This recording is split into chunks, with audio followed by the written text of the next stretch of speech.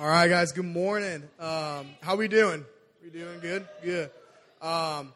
We got some people in the back that are passing out Bibles. So if you guys need a Bible, could you just kind of raise your hand, and we'll have some people that will make sure that you get one shortly. So welcome, sixth graders. So glad you're here with us this morning. It's so excited to be able to preach the Word of God to you guys this morning. And so we've been doing a series on...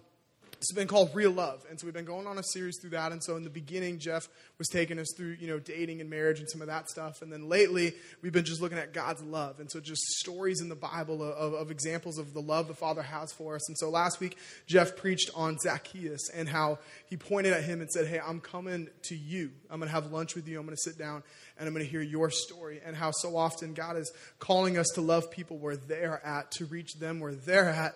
I'm gonna sit down and have a meal with you, and I'm gonna love you for who you are and where you're at. And so that's what we talked about last week. This week we're gonna be looking at a story where Jesus walks on water and calls Peter out to do the same. And so we're gonna be looking at just God's love and just some of the attributes of that.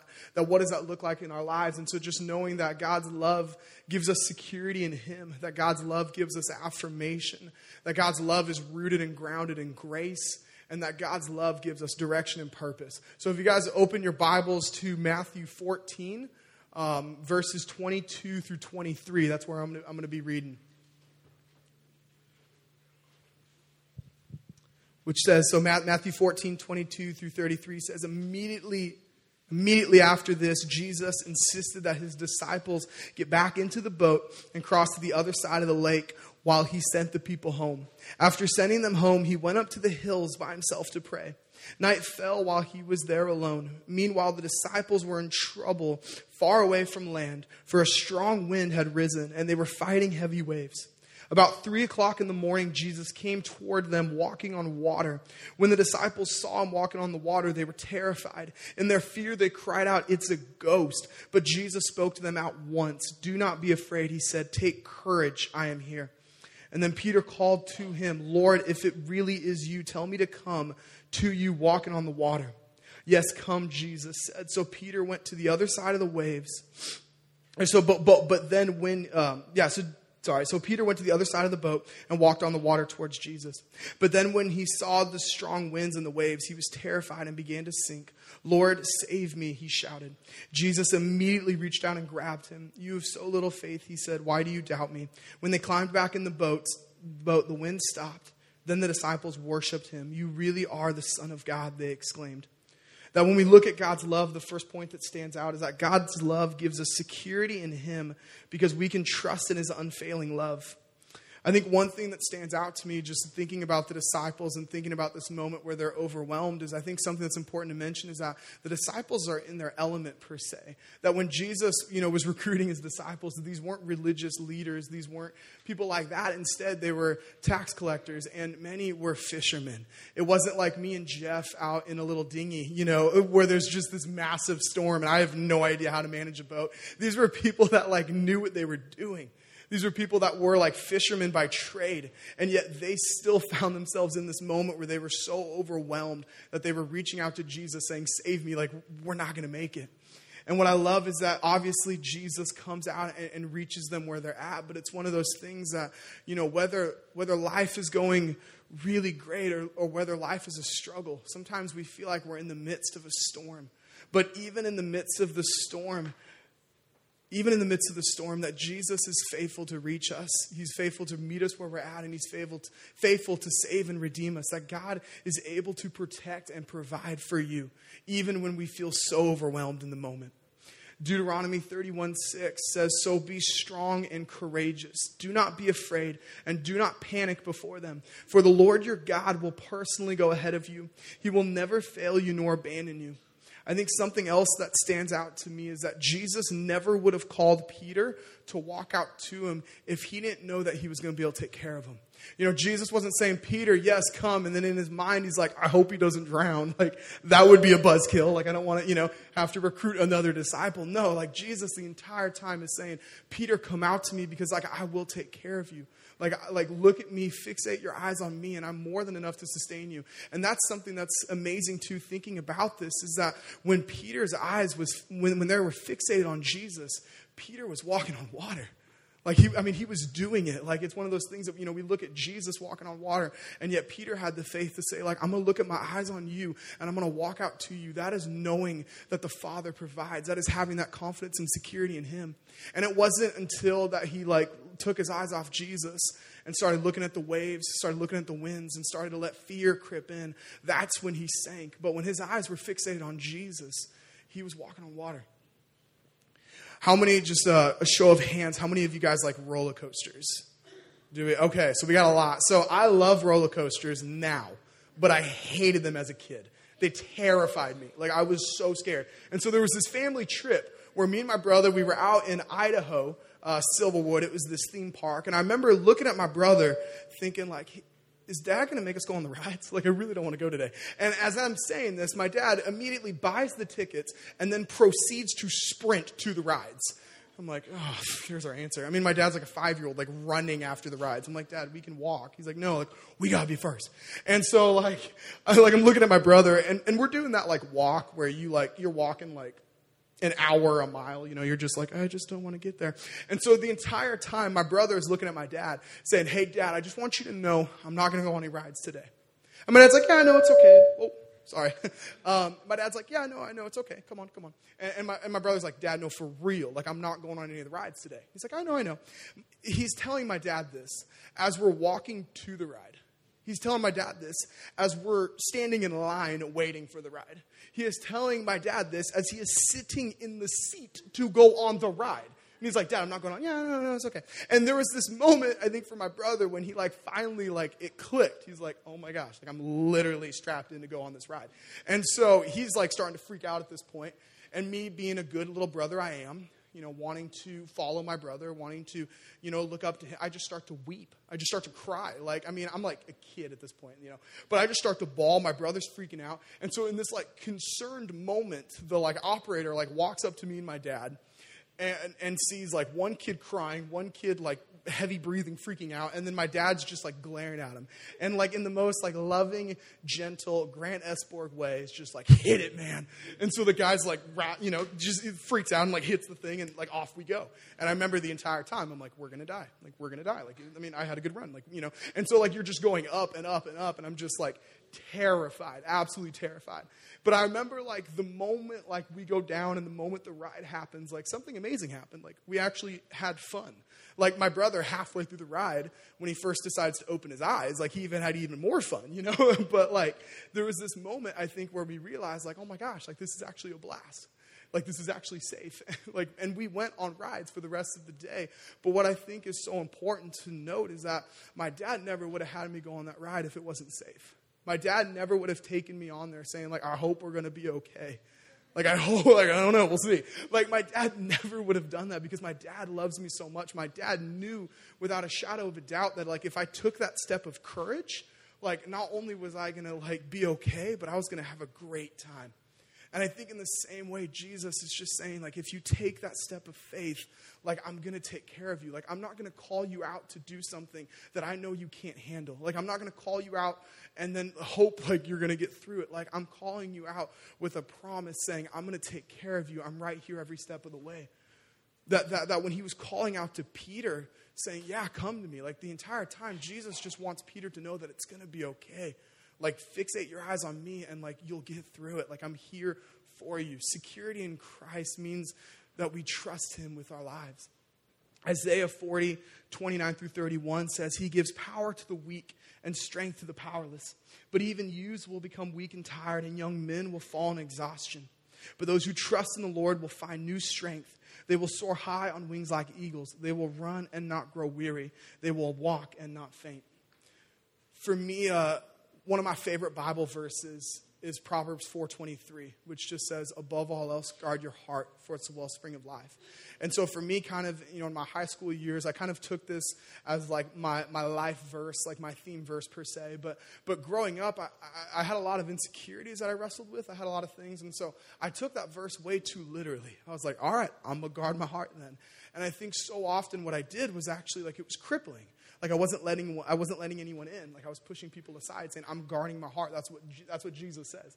And I think there was a time where God was like, no, you're looking at this verse all wrong. Because what you need to understand is that the best way to guard your heart is to give it to me. And trust that not only do I want to guard your heart, but I can actually do a better job of guarding it than you ever could.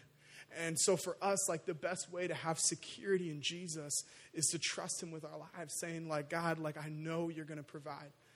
In the moments of life where everything is going amazing, and in the moments of life where we feel like we're in the midst of a storm, we can have security in Christ in both, because we know that he is a God who protects and provides everything within us. The second point on God's love is that God's love gives us affirmation that Jesus is always going to make time for you.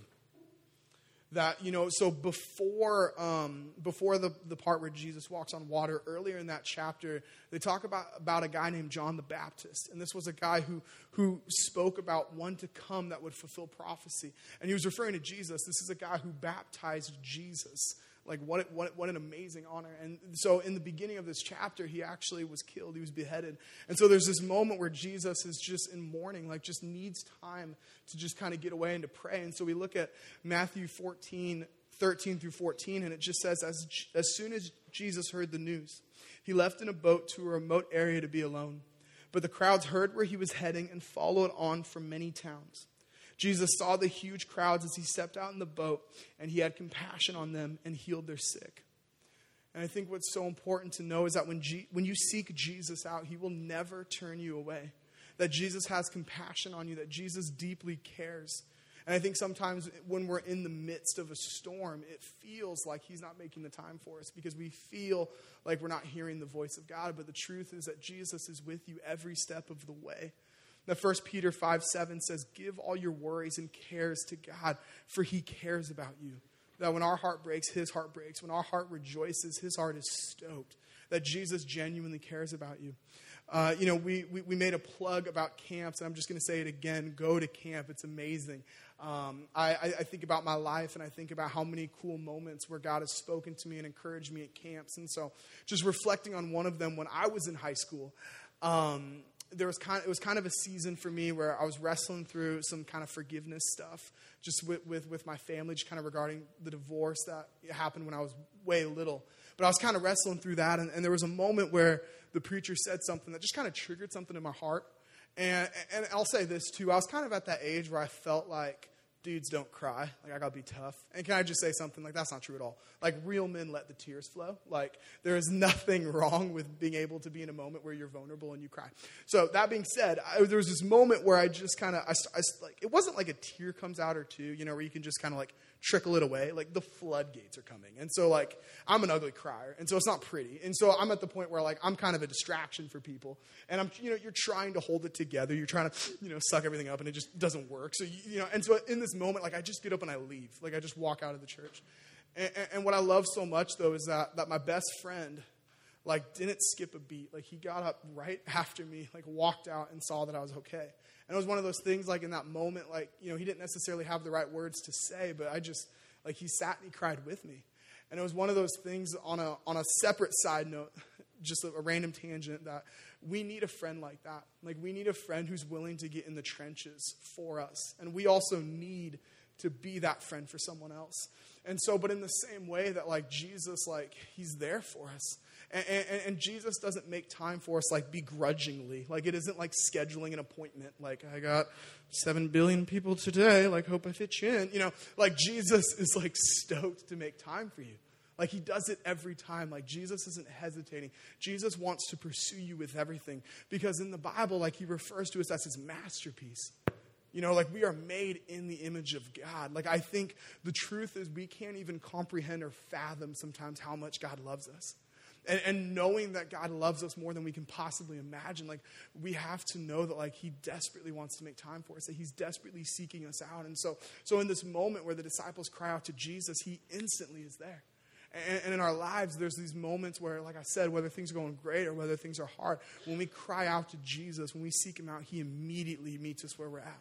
He doesn't hesitate. He doesn't leave us hanging, that he always makes time for us. The third point on God's love is that God's love is founded and rooted in grace. That he will catch you every time you fall. That Jesus' grace is immediate and there are no strings attached. I would like to say that in this passage, sometimes I feel like Peter gets a bad rap. He falls and he was like, you've little faith. But Peter was the only disciple willing to get out of the boat. Like I think there has to be some credit there, like partial credit, like in the sense of, like all the other disciples are like, no, we're good right here, And Peter yet is like, Jesus, like, I want to come out and meet you where you're at. And so Peter has this courage, has this faith to get out of the boat. And even though he falls, like that's something that is so powerful within our human nature, like in the sense of like we're made of flesh, we have shortcomings, we have weaknesses. Only Jesus Christ walked on this earth perfectly, and so we'll never do that. Like it's not a matter of if we mess up; it's a matter of when. Like we're human, we need grace, and so knowing that we have weaknesses, though, I think we kind of have two reactions. We can either let those fears dictate our lives, and we can let that fear kind of cripple us and make us weak and make us timid. Or we can be like Peter, who knows that, at times he's a mess, but he gets up running after Jesus, falling face first, get back up, and just continuing to chase after Jesus. That in Proverbs 24:16, it says that the godly may trip 7 times, but they will get up again. But one disaster is enough to overthrow the wicked. It doesn't say the righteous don't make mistakes. And if you do, then bummer. That's not the version I have. The Bible says that the righteous guy is the guy who gets back up. That Jesus' grace is there for us every time we fall, ready to pick up and restore us. So for most of you guys who know, I love football. Does anyone like football here? It's a good sport. I'm not gonna agree with that, but that's okay. Go Seahawks. But so I loved playing football. And so the positions I played it was called fullback and linebacker.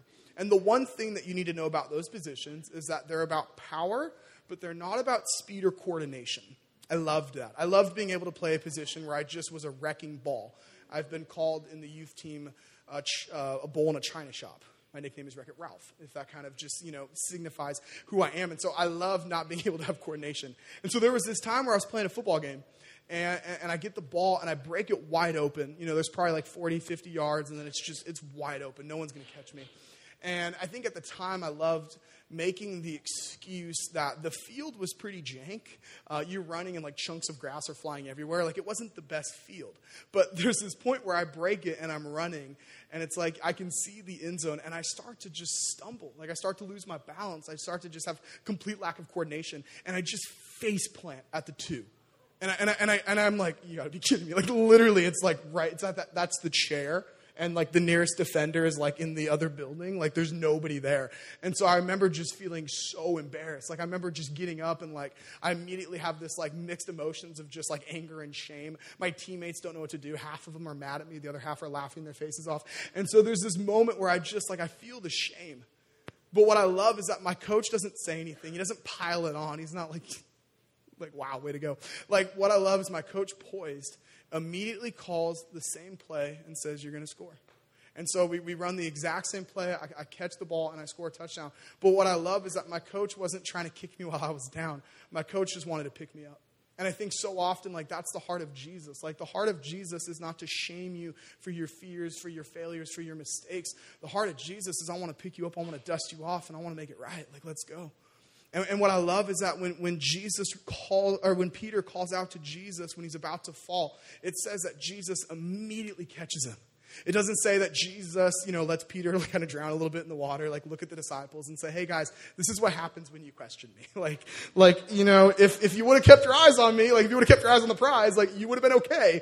Instead, you're like Peter here who like, I think he can breathe, and it doesn't do that.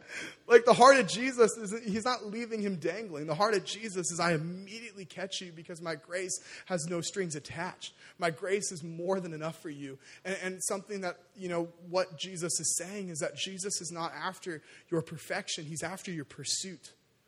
Jesus so many times, his own disciples, his own followers of Jesus fell short. And every time Jesus didn't give them a lecture, he just picked them up, dusted them off, and made it right. And so we need to know that we have the grace of Jesus Christ with us, that we can never out-sin the love and the grace of Jesus. He will catch you every time you fall, and he will redeem you every time. 2 Corinthians 12:9 says, each time he said, my grace is all you need. My power works best in weakness, so now I am glad to boast about my weakness, so the power of Christ can work through me.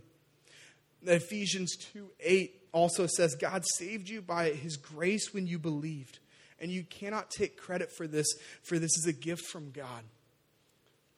That when I think about the love of God, when I think about the attributes of the heart of the Father, like I can't think about it without grace.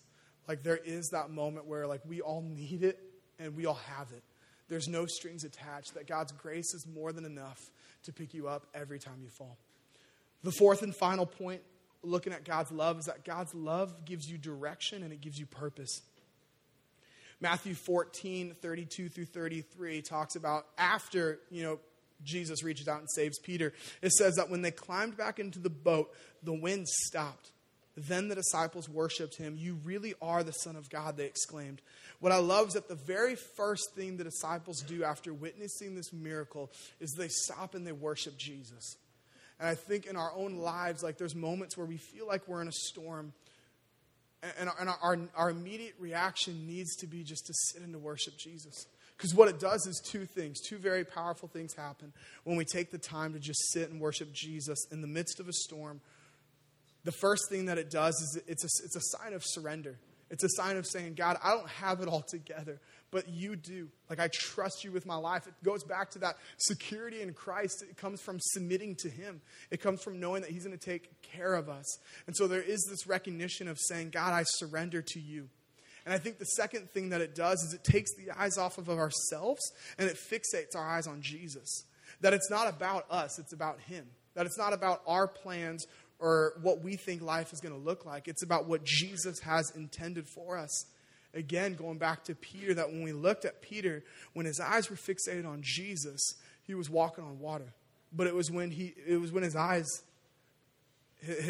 shifted focus, shifted gaze, and he starts to worry about the winds and the waves, that he then begins to sink. But what the disciples do in this moment is they just sit and worship Jesus. And so I think God is in the same way saying, like, give me your life. Your purpose is to worship me. Like when you think about purpose in life, my purpose is to bring glory and honor to the name of Jesus Christ in any way that I can. I want to be a vessel for the kingdom. That is my heart. That is my purpose. That is my aim. Hebrews 12:2 says, therefore, since we are surrounded by such a huge crowd of witnesses to the life of faith, let us strip off every weight that slows us down, especially the sin that so easily trips us up, and let us run with endurance the race God has set before us. We do this by keeping our eyes on Jesus, the champion who initiates and perfects our faith. Because of the joy awaiting him, he endured the cross, disregarding his shame. Now he is seated in the place of honor beside God's throne. Now, after Jesus walks on water, we fast forward a couple chapters in Matthew, and we look at Matthew 16, and there's this moment where Jesus is talking to the disciples, and he says, who do you say that I am? Because some people were saying, he's this, some people were saying he's this, and so he just wants to know, disciples, who do you say I am? And Peter, without missing a beat, says, you are the Messiah, you're the Son of the living God. And in this moment, what I love Jesus just responds in this way. Matthew 16:17 through 19 says, Jesus replied, you are blessed, Simon, son of John, because my Father in heaven has revealed this to you. You did not learn this from any human being. Now I say to you that you are Peter, which means rock. And upon this rock I will build my church, and all the powers of hell will not conquer it. And I will give you the keys to the kingdom of heaven. Whatever you forbid on earth will be forbidden in heaven, and whatever you permit on earth will be permitted in heaven. If Noah, where is he? I'll hit up the keys. But I take a second to say, wait, Peter, the guy who falls in the water. The guy who a few chapters later, when Jesus is about to die, when Jesus is about to be crucified, the Peter that denies Jesus 3 times and runs away, who turned his back on him for a brief moment, that Peter? And what I love is that the answer is yes, that Peter. Because Jesus did not build his church on a perfect heart. Jesus built his church on a willing heart. That he looked at Peter, he saw someone who fell, but every time got back up. That God's love and grace fuels you and gives you purpose. It gives you direction. We look at Peter and we see 2 different sides of him. We look at Peter in the Gospels and we see moments where he fell on his face, moments where he needed someone to pick him up. He needed Jesus' grace, moments where he denied Jesus, 3 times before the rooster crowed. And yet then later we see Jesus ascend back into heaven. And so we see that the book of Acts is about the early church. And it's about the people that founded the early church. And we see Peter. And in that moment, we don't see the side of Peter that's timid. We don't see the side of Peter that wrestles with insecurity. We see that Peter who is preaching to thousands of people, saving thousands of people, doing miracles in the name of Jesus, fighting religious leaders. We see a side of Peter that has this boldness. We see the side of Peter that has no timidity, is ready to take on anything for the kingdom. And I think what happened is something so simple but so profound, is that Peter encountered Jesus' love. Peter experienced and encountered what the grace of God meant. And when he experienced it, his life was forever changed. There was no going back. There was no going back to the old way. That when you know the love of God, you know the grace of God, that it changes something in your heart. One encounter with Jesus is enough for your life to never be the same. 2 Timothy 1:7 says, "For God has not given you a spirit of fear and timidity, but of power, of love, and of self-discipline." That when you encounter the love and the grace of Jesus Christ, your life is never the same. And knowing that love, it fuels us with purpose. Because we know that it's about Jesus, it's about his kingdom, it's about what can I do to give glory to the name of God. That it's no longer about my life, but it's about pursuing Jesus with everything in us. So this morning, we're going to have one more song. And I just want you guys to just know that you are deeply loved by the King. That there is something powerful within that God's love gives us this security that whether life is going really good for you right now, or whether you feel like you're in a storm, that God wants to meet you where you're at. That God wants you to know that I've got you. I've got you. Take that step of faith. Know that I'm going to provide. I've got you. And that we know that love and that grace gives us strength. And knowing that it fuels us out to be the person that God called us to be. If the worship team wants to come on, I'm going to pray. And then we'll close out with one more song. God, I thank you so much for your heart. God, I thank you that you didn't build your church on a perfect heart. You built your church on a willing heart. That we are the church, the body. And that you know that there's times we mess up, but that your grace is more than enough to catch us every time we fall. That it's not about perfection, it's about pursuit. And we can never out-sin the love and grace of Christ. So God, this morning I just pray that we would know what your love means, God. That we would experience your real love this morning. God, we love you, we praise you, and we trust you. In your name, Jesus. Amen.